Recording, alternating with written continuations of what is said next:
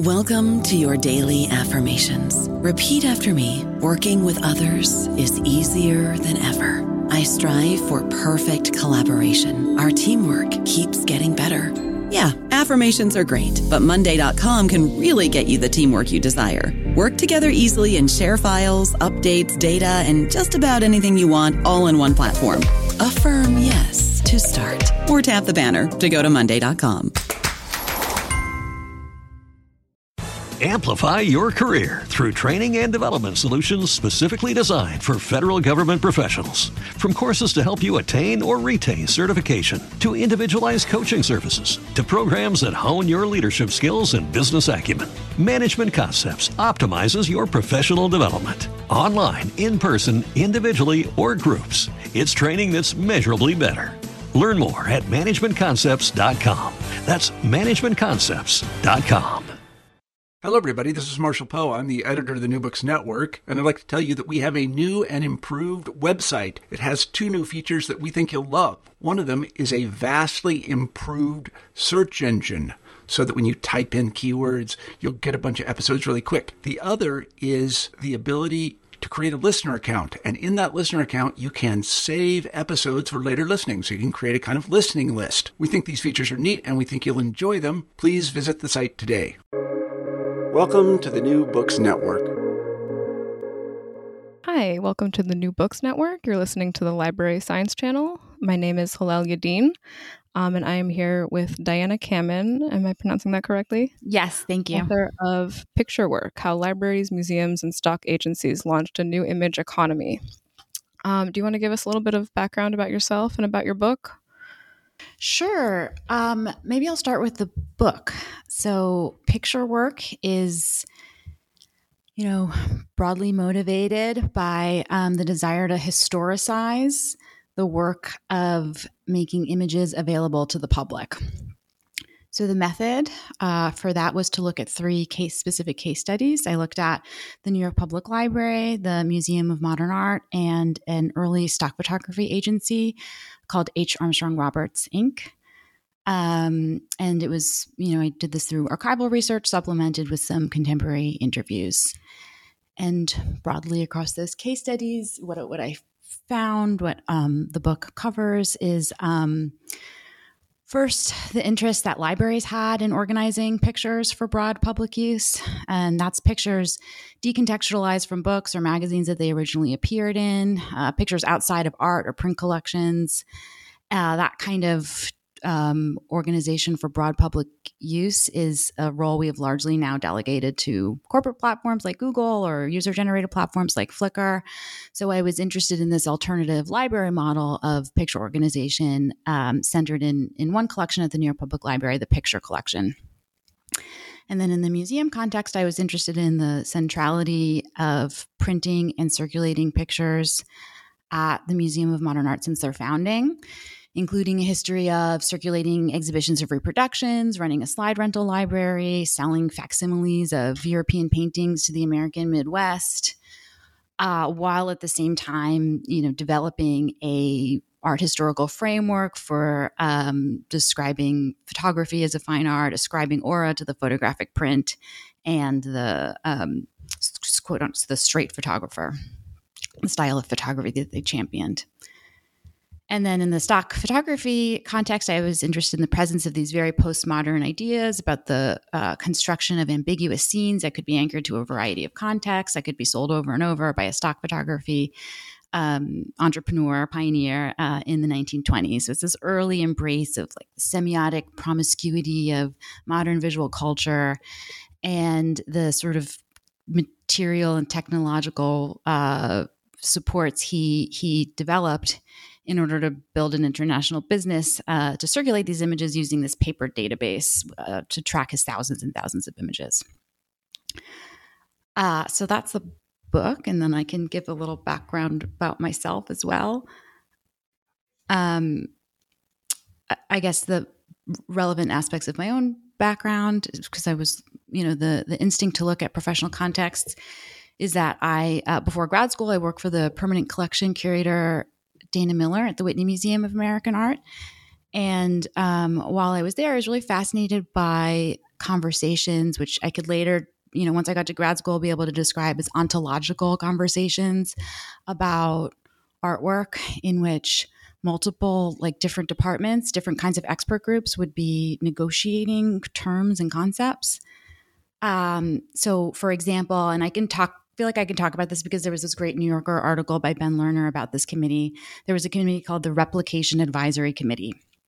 And you had legal people and art preparators and, of course, the Rights and Reproduction Department, as well as curators and conservators making decisions about whether the process of replacing parts, migrating artwork to new media, creating replicas or exhibition copies, or deciding not to replicate.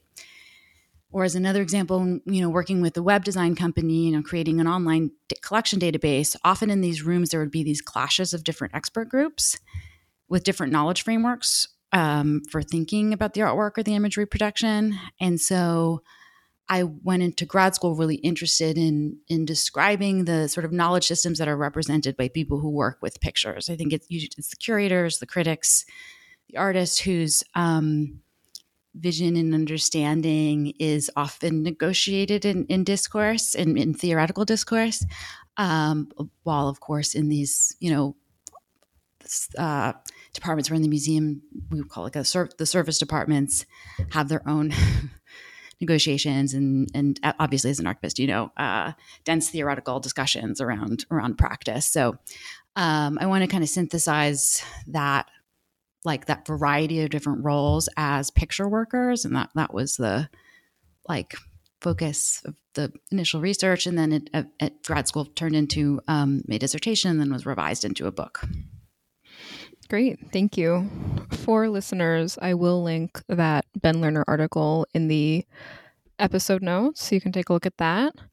And that actually, before we get into our official questions, that does remind me of a phrase that comes up multiple times in your book, which is iterative ontologies. So, you kind of saw it firsthand, but how do you think that idea fits in broadly to this history you have of image circulation? Yeah, so iterative ontologies is a term that I'm borrowing, probably bastardizing, both from computer science, in which it's the process of, deriving a set of descriptors from incorporating, resolving differences between multiple different sets of schema. And then there's a STS scholar, Anne-Marie Moll, who has who's used this concept to describe more the type of process I was referring to, I think, with the idea of different expert groups coming into a room with different ontological descriptors for a phenomena, and the ways in which those differences between ontological understandings of a particular phenomena, she was looking in medical environments, how those get resolved. And so I'm applying that then to the artwork. And that concept comes up specifically in the museum chapter, I think, for this reason, because there are lots of stakes that are placed on the description of an artwork. And that has implications down the line around, material value, insurance value, exhibition context, and reproduction context. And I, again, as a museum worker, found it interesting to observe the different ways that departments are called on to resolve these differences, and the role that photography especially can play in that.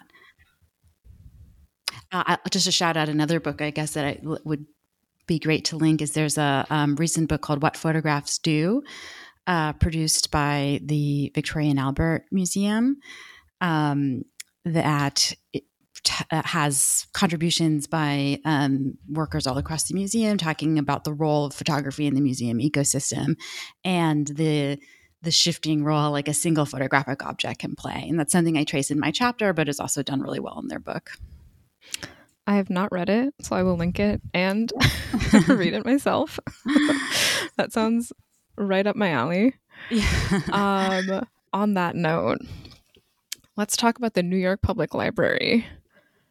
So the kind of one of the core workers in your study of the NYPL is Romana Javits, who was the first. Was she the first She librarian wasn't to the have the picture first. collection?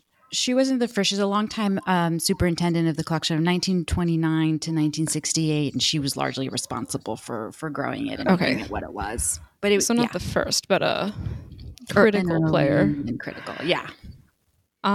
So she, in her role, advanced these concepts of the picture as a document, and this idea that individual users will determine meaning individually for any particular picture.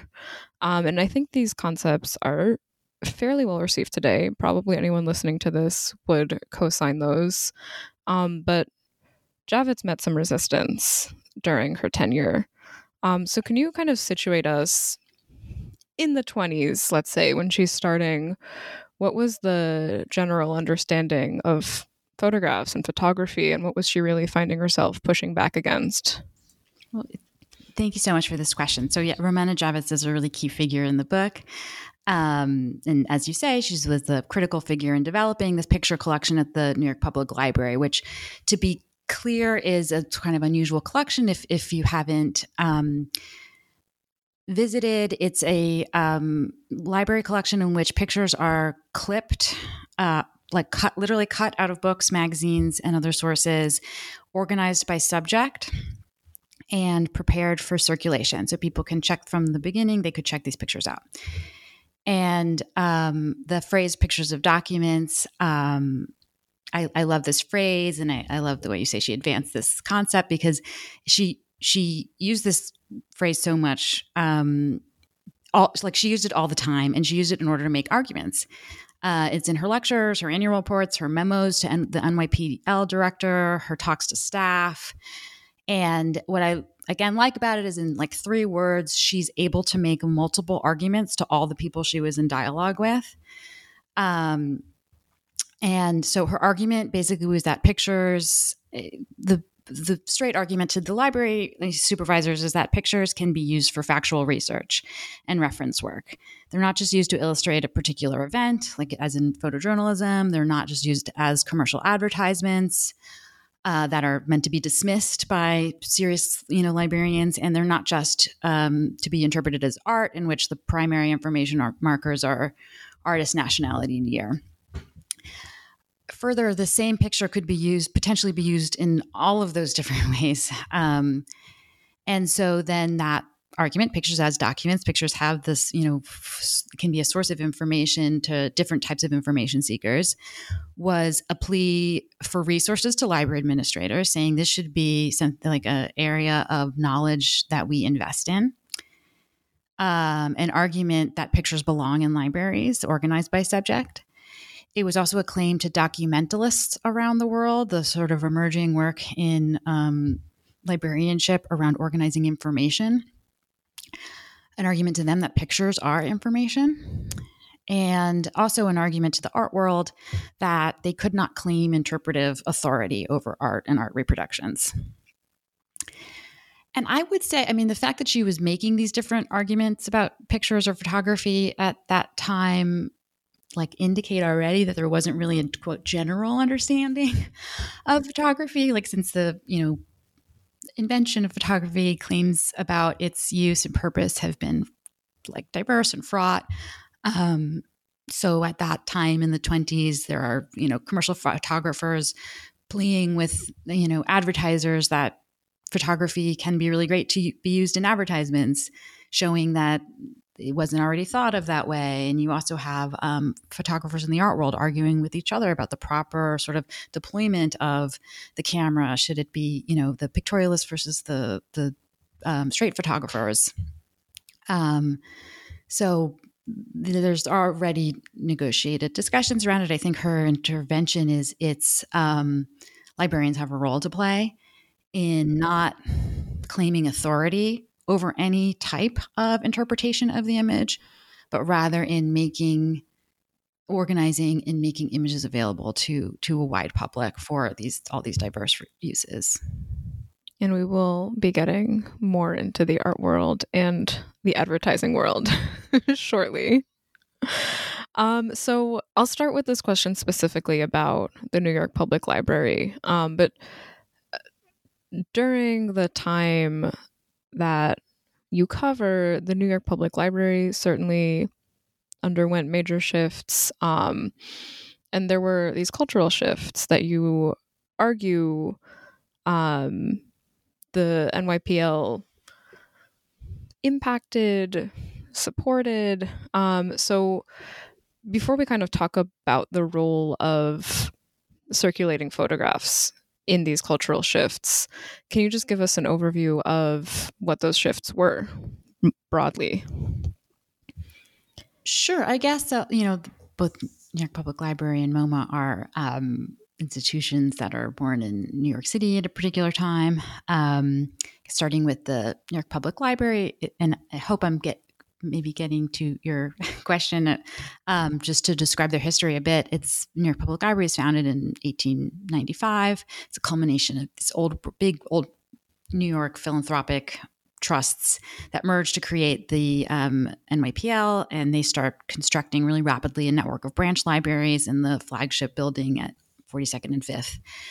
And it maybe now then is a good time to discuss that distinction between like branch and circulation departments versus reference libraries that, contemporary New Yorkers or visitors to New York will associate. Like, it's a different thing to walk into the Marble building at 42nd Street than your local branch library around the corner. Javits was very much a branch librarian. She was focused on engaging with the broad public, creating community resources. And there's, Phyllis Dane has a classic history of the New York Public Library, and she traces how the work that branch librarians did in the time period in which Javits is trained to integrate, to do outreach and accessibility work with the influx of new immigrant communities in New York City at that time. Something that was important to Javits. She wanted people to, accessibility was really important to her. She wanted people to be able to make requests for pictures through drawings if they weren't comfortable with English. She wanted the public to be able to directly browse in the stacks. She wanted subject terms to be as close to spoken language as possible. So there's both the waves of new immigrant groups and negotiation around American identity, but also the emergence of art, advertising, theater, and design communities centered in New York City. So both NYPL, the picture collection especially, and MoMA end up being essential resources for those professional communities. So for MoMA is founded in 1929, also, collaborative effort between the three big New York City philanthropic families, and they tap a young art historian named Alfred Barr to be the first director.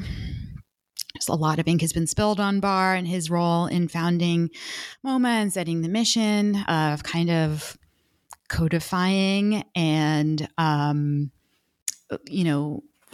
lecturing on and publicizing a sort of emerging canon of modern art. But in the book, I focus specifically on his work with reproductions and how he worked with them, what he said about them. I might be getting a little off topic, but thinking about reproductions and the role in the museum, he worked as a grad student with the medievalist Charles Rufus Morey on the Index of Medieval Art, which had Barr shuffling index cards of reproductions. He had to cultivate his own collection of reproductions for teaching purposes, and he worked hard to import reproductions from Europe. And then this gets back to the museum. Once he founds MoMA, he puts a lot of focus and resources on building the museum's collection of reproductions for different purposes. So he was a champion of their circulating exhibition department, which was a department that put together didactic shows on modern art that circulated the country, like to university galleries and schools, but also to shopping malls, department stores. The goal was really to educate the American public about European modern art. Later, as they play a key role in arguing that, America has taken up the mantle of the vanguard of modern art. But at this time, it was about educating the American public on European modern art. So MoMA also built up a library of reproductions that they licensed out to scholars and publishers, which helped to build and reproduce the canon of modern art that MoMA was advocating for. And but they also fielded reproduction requests from some of the same users of the New York Public Library picture collection, from designers or advertisers who were looking for illustrations. And so that, the work of building reproductions was about, funneling images from MoMA's collection into a network of publications. So while we're on the topic of MoMA, that's sort of the external circulating exhibit and the sales reproductions and all of these things. I was really interested in your section on Soichi Tsunami and the sort of internal labor of photography. So would you mind speaking briefly to his role at MoMA? Yeah. He was a photographer. I don't think he was ever officially on staff, but he was the photographer who shot MoMA's collection and exhibition photography. They didn't shoot every angle of every exhibition, but for the exhibitions that were photographed for the first, I don't have the numbers in front of me, but a decade or two, they were exclusively shot by Soichi Tsunami, who is a photographer with his own practice. He has these beautiful photos of modern dancers. But this was a job. It was a documentation job and he was good at it. And he printed the photos in black and white in his home studio. He was also an incredibly talented photographer, and he's getting more attention now as a photographer in his own right.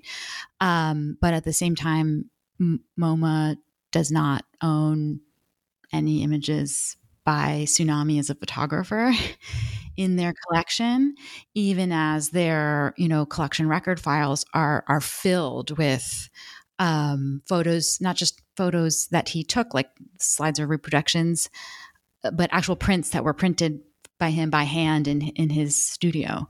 And that, was one way to explore this distinction then with the way that the museum ecosystem kind of bestows value and authorship onto certain kinds of objects. So there's this, in an old photography collection book. So before you have an online database, they had their images of the collection organized in these bound books. And there are a page with a Tsunami print, and you can tell it by the S number on the negative number of a photo originally taken by Eugene Atget, but printed posthumously by Berenice Abbott.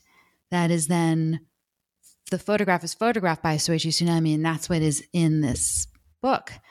But the author emblazoned on it is Atget, and kind of exploring then the different values on what like straight photography meant, which was meant to be this sort of like skilled use of the camera as sort of pure medium, where it's about the skilled capturing of the scene without intervention by the photographer.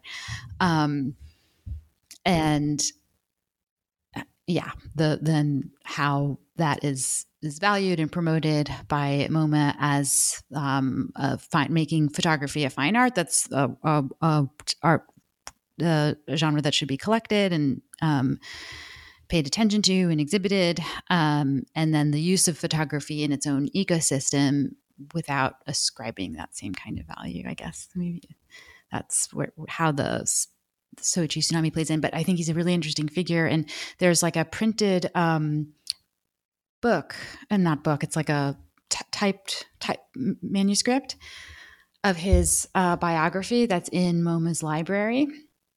And cool. That was where also I got add it to the episode notes. Yeah. I'll have to find the record locator. But it was a major source for that for that section in the book. And I remember when I was going to check it out, the librarian said a lot of people have been checking this out lately. So I wonder if there might be more. They always have the intel. Librarians. Yeah. I love it when a lot of people have been checking this out lately. So I've been on the lookout since then. Yeah. I mean, he had an amazing exhibition. Let me send you the link to the exhibition because it's not at the top of my fingertips right now, and you can also include that in the notes as well. Great, thank you.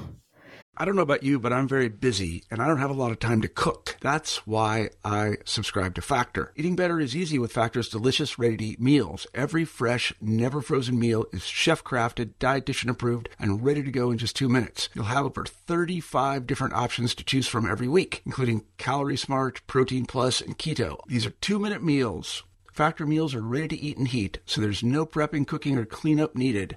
They're flexible for your schedule. Get as much or as little as you need by choosing your meals every week. Factor is the perfect solution if you're looking for fast, premium options with no cooking required. Sign up and save. We've done the math, and this is important. Factor is less expensive than takeout, and every meal is dietitian approved to be nutritious and delicious. Head to factormeals.com/NBN50 and use code NBN50 to get 50% off. That's code NBN50 at factormeals.com/NBN50 to get 50% off. So I do think that this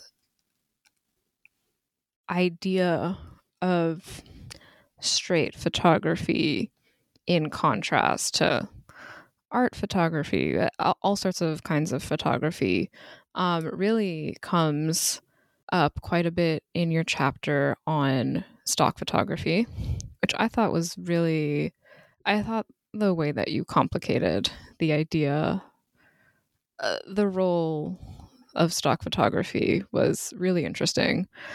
So you did give a bit of an overview of the chapter earlier, but is there anything you want to add before we kind of get into the questions about your findings about stock photography and its circulation and how people were understanding it?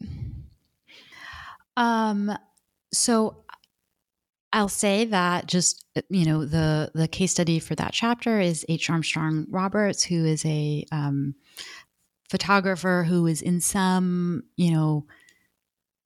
more inside baseball, trade publications about stock photography, is lauded as the first stock photographer. That is questionable for a lot of reasons. There's practices that are pretty close to modern stock photography in the 19th century with the marketing and sale of stereoscopic postcards by Underwood and Underwood. But one of the things that H. Armstrong Roberts did was both in his marketing, one of his innovations was in his marketing, and the way he marketed his collection as libraries of stories, of ready-made illustrations, early use of these sort of gridded marketing catalog pages that he used as a sales technique that represented the image as a product, the same way, Sears catalogs might have represented their home goods as products. And he constructed a home studio that was very influenced by, features of film studios that he had some familiarity with.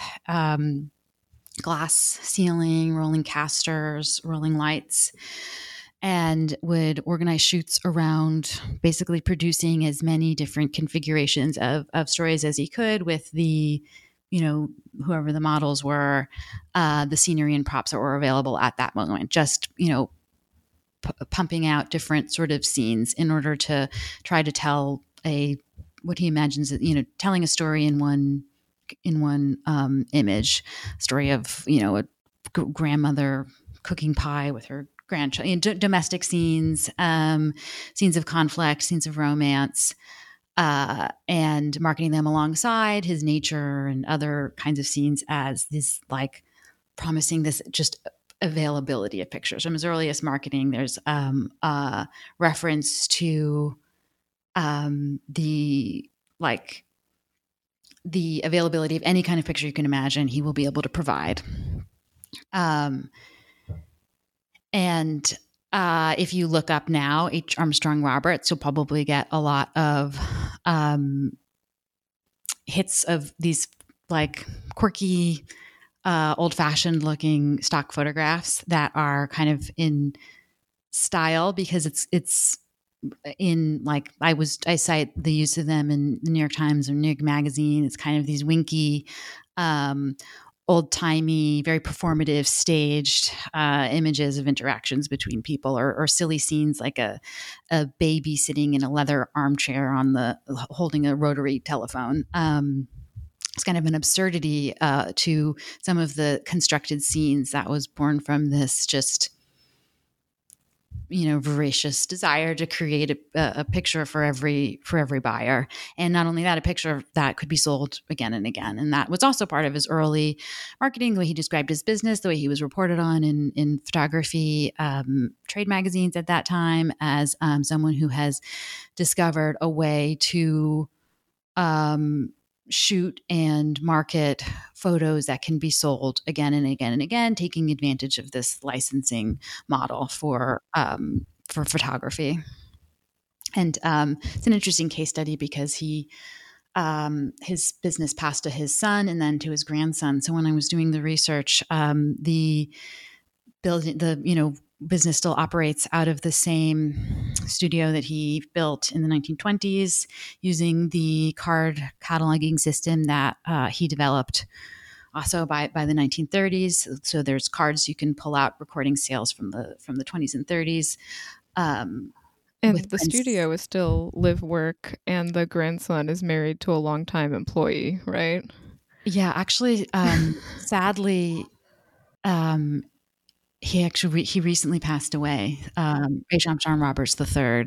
So I'm in touch with his widow, and it's really sad and poignant to think about the life of that business and how long, like how he was able to maintain it and bring his grandfather's, business and collection of photos into the 21st century, going through like so many technological changes that I guess we'll talk about later. But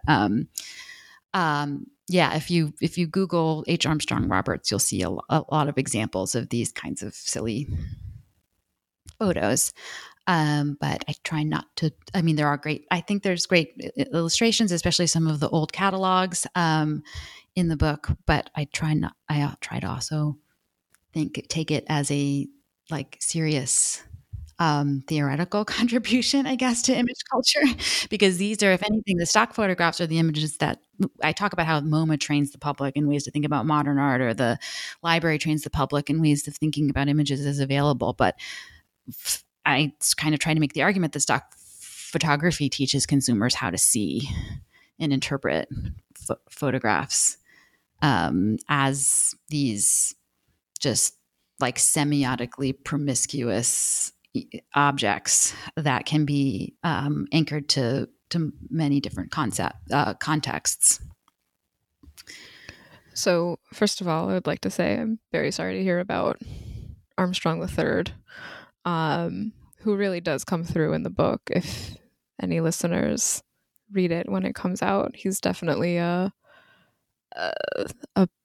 real distinct voice. I probably quote him a lot because he spoke really. So throughout, I also try to Javits, I think the words of picture workers I talked at the beginning about wanting to bring in those like knowledge systems and philosophies of the image in people's own words. And Javits was an amazing writer, and I bring a lot of her words into it. But also Bob Roberts was a very thoughtful speaker about this history and his father's and his grandfather's approach to photography. Yeah. I want to say one thing for the listeners. I don't know if we'll have time to go back to it, but I want to pull out one thing that you said about stock photography before we move on to the point you just made about stock photography training viewers to understand pictures a certain way. Before we get back into that, I just want to note one thing that comes up throughout the book that is really interesting is this idea that you brought up again with these photographs, this idea of the quantity.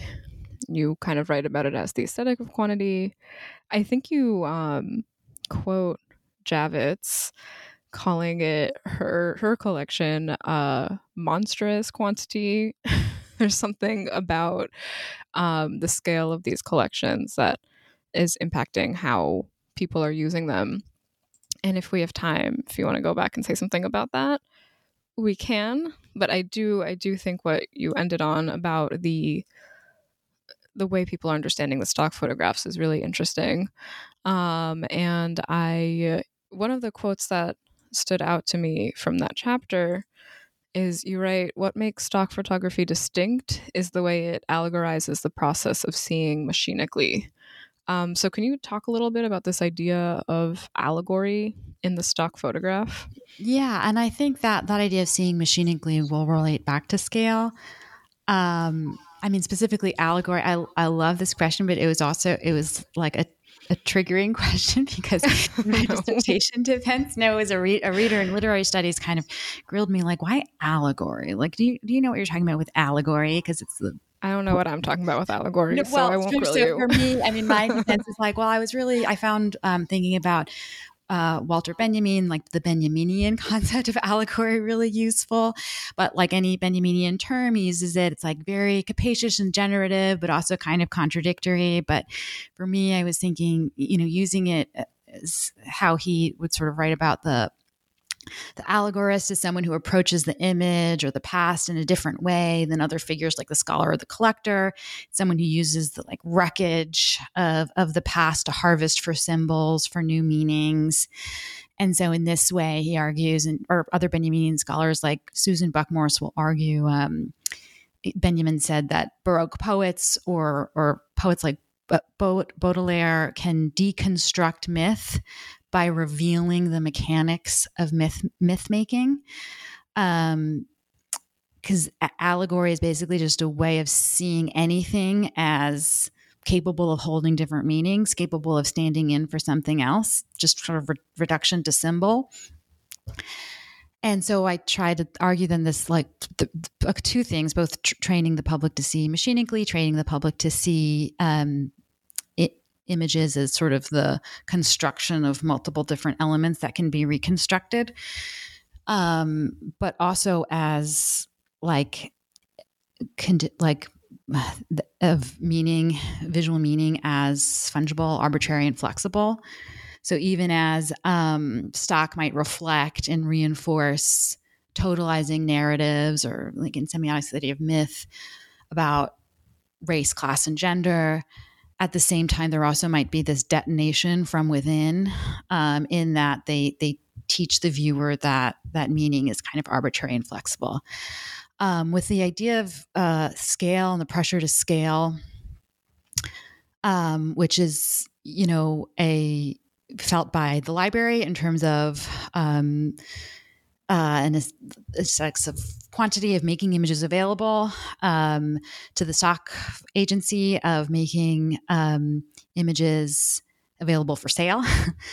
I'm definitely interested in this like pressure to scale, in which multiple stakeholders then are under this understanding that the the more a system scales, the more value it will have. And that places value then on automation, all the things we can see the story across capitalism, automations, and a kind of faith then in the system to provide what's needed as long as it's scaled enough. And for licensing and stock, we can see how for that industry that created situations in which then individual images are valued less and less. And, in labor, it creates conditions in which, there's more precarity and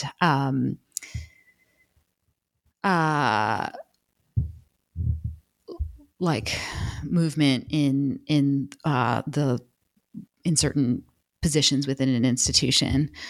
I don't know if that's where I kind of go when thinking about scale, because I've been thinking about this in relation to industry changes in stock right now. As you can imagine, is one of my questions. So again, another thing before I ask this question, I will say one thing to the any listeners. You touched on another idea that is present in this chapter and throughout the book, which is Benjamin's dialectical image. I just remembered that because you said something about images detonating, and that stuck out to me in the book, where you describe a dialectical image as that image from the past that might have been forgotten, but for its ability to detonate in the present. So read the book if you want to hear more. For now. So the book is a study of the labor of picture work, which of course means it's also a study of the technologies of picture work. So there are a couple of things that you really pull out as pivotal technologies, including the card catalog, the ledger, the CD-ROM, and what I think you were starting to allude to, which is these modern day digital assets management systems, a little bit AI. So I hesitate to ask people for predictions. It's not exactly what I think the goal is here, but maybe if you could sort of situate these technologies, the digital technologies really, and the impact we're seeing on the laborers, on the consumers of images within this technological history. Yeah. I mean, so my vantage point is like always as a historian. And these are huge questions, and they're obviously, how AI and these different new technologies are going to transform visual culture. But just, I guess, to go back to that question of the how the technologies in the book shaped labor. So not to be like technologically determinist, but media history and the social history of technology scholars have pointed out the ways in which technologies and the ways they're adapted to existing workplaces will end up shaping labor practices and systems of value. We can understand that at least as an exchange.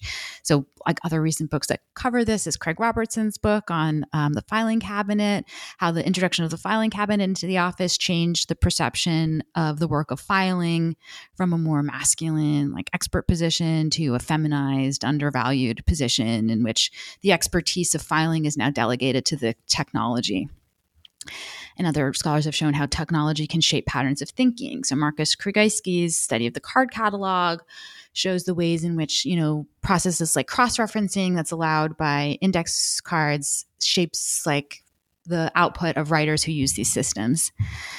At H. Armstrong Roberts, index cards were used to track popularity of images. The stacks of sold images that were tracked on these cards would move from desk to desk and prompt Roberts to jot down new ideas on his own cards of new ideas that go into a box of cards of new ideas. It promotes that kind of both the like production of more and more of these cards and ideas, but also the idea that you can recombine and like create images through this just shuffling of cards.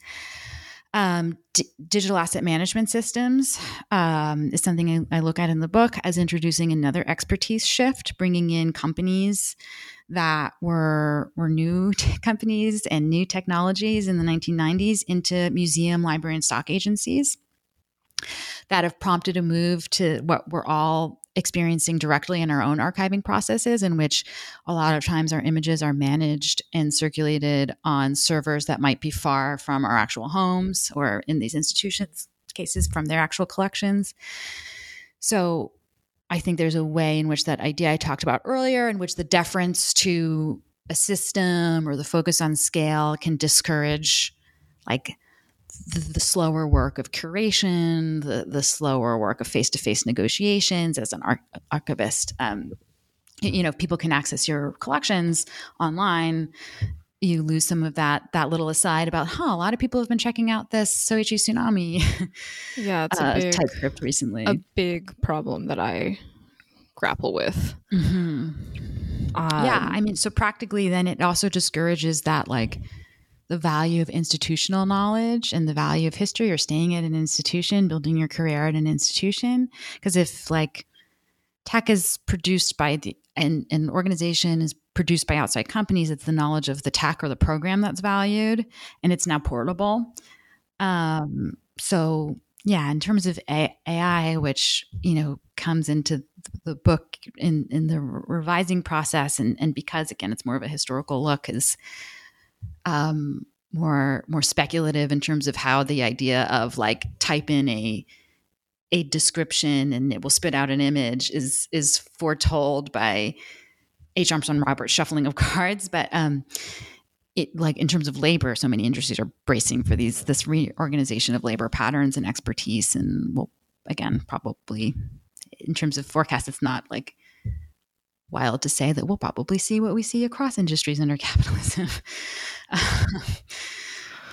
Seems like a sound prediction. Casualization and precarity. Yeah, I mean, I feel like I'm talking so much about the book, and I'm valuing so much the thoughtfulness of these questions. But I would love to hear from you. Yeah, you were intimating this is a huge problem with the kind of shifting that work of interacting with the collection off-site. What's that experience from your perspective?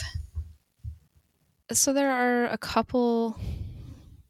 I have presented on this. I'll do this very quickly because I do have two more questions for you. But there are problems on a couple of levels. One is just a sort of very logistically, we as an archive need to prove that people are using our collections to get funding. And it helps if we can say X, Y, and Z were produced from our collections. And we have our digitized collections. We can figure out how many people clicked into a PDF. And that gives us really no useful information. No funder is only interested in this many people clicked into our digital collections in a year. So we're losing a lot of that. We are also, these systems are often very difficult for our patrons to use. They're not super intuitive. This is something that I do a lot of work on with outreach, is this idea that a library catalog or archive space or whatever you're using is not a search engine. There is a bit of an art to catalog searching. This idea that data is structured a certain way so that it is findable, but you have to know how to find it, is often very new to our researchers. And, once we get them on the phone or on Zoom or on email, we can tell them the gaps. But a lot of people, I have no sense of how many people are not finding what they're looking for in these online systems, not reaching out, and we're never able to say to them, we have it. It's just hard to find if you're not used to this kind of research. We have, I think, for a research library, I work with I feel probably a larger proportion of sort of non-academic researchers than a lot of my colleagues.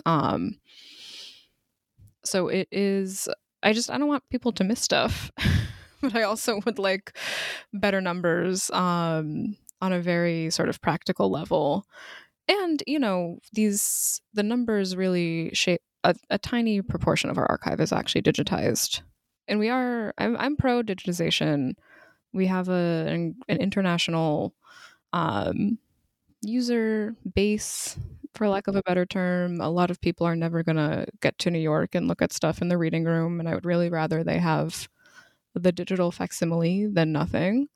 But it's, of course, incredibly expensive and labor intensive. And, we have to sort of strategically decide what is being digitized, how we're promoting things, what collections we need to build out better finding aids or portals or anything, when we don't know who's actually using what and how they're using it, those kinds of calculations become very difficult.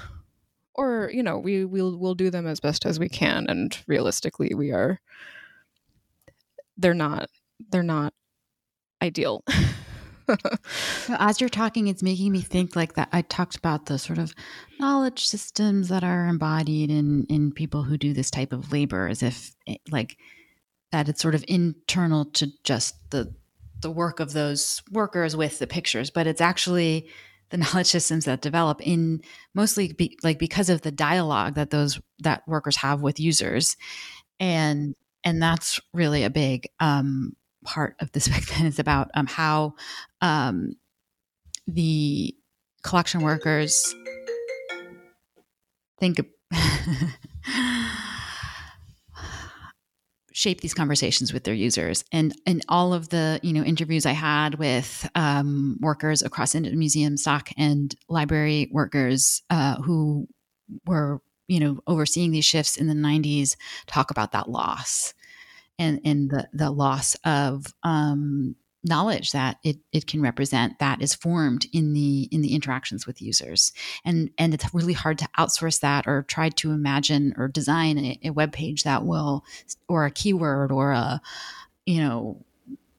database that will stand in for it, and it ends up outsourcing a lot of that labor of teaching oneself to the user in ways that discourage actually finding stuff, and it ends up devaluing the labor of collection workers as well. So that's the challenge, I guess, of preserving the advances in accessibility and addressing the losses in interaction between people. Yeah. No, it's a tough balance. Mm-hmm. And I am certainly on the side of the gains in accessibility are, offset the loss. But, important collections, I'll put a little form in the finding aid that says, let us know if you're using this. We would love to see. Nobody wants to fill out forms. We're really, all of my experiments so far have been, there's a lot of citation trackers, things that have been very helpful in terms of tracking academic work. Because now, I'll have people who write books using stuff from the archive, and I'll only see it, they did not interact with the reference team at all. I'll just see that there's a book published that cites YIVO Institute for Jewish Research, and I'm like, oh, cool. Someone wrote a book with a collection that's entirely online. And I enjoy the people part of the job. So for me personally, I do feel that there is a little something missing. There's a call to all researchers to, go back to the archives you used, whether you're revisited in person or online, and share your work. Send your archivists an email. Yeah. We want to see them. All right. We are running low on time. We have not gotten to all the questions that I have. So that is a signal to our listeners. There's a lot in this book. If you are interested in these topics, there's plenty more to unpack. But I have one last question for you. So you write in the book that the media theorist W.J.T. Mitchell's seminal question, "What do pictures want?" is of primary importance to your study. So I will ask you, what do pictures want? Pictures want global domination. Yeah, it's such a great phrase. And, Mitchell's intent in his own writing is to introduce ideas about desire and intersubjectivity into looking relationships and import some sort of more anthropological ideas about looking and image making into visual culture.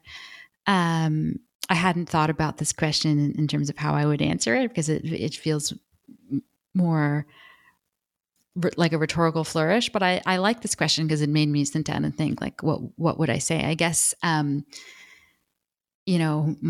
use of it is more to take for granted that pictures want to be used. They want to be found. And I think that's what the voices that are loudest in this book say.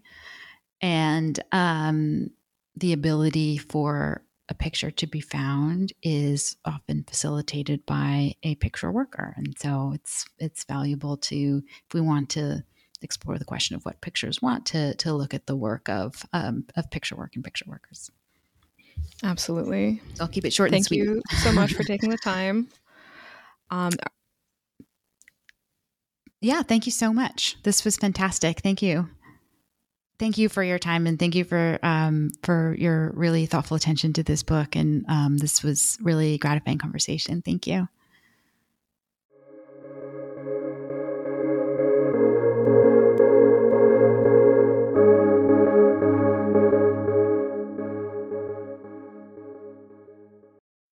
Amplify your career through training and development solutions specifically designed for federal government professionals. From courses to help you attain or retain certification, to individualized coaching services, to programs that hone your leadership skills and business acumen, Management Concepts optimizes your professional development. Online, in person, individually, or groups, it's training that's measurably better. Learn more at managementconcepts.com. That's managementconcepts.com.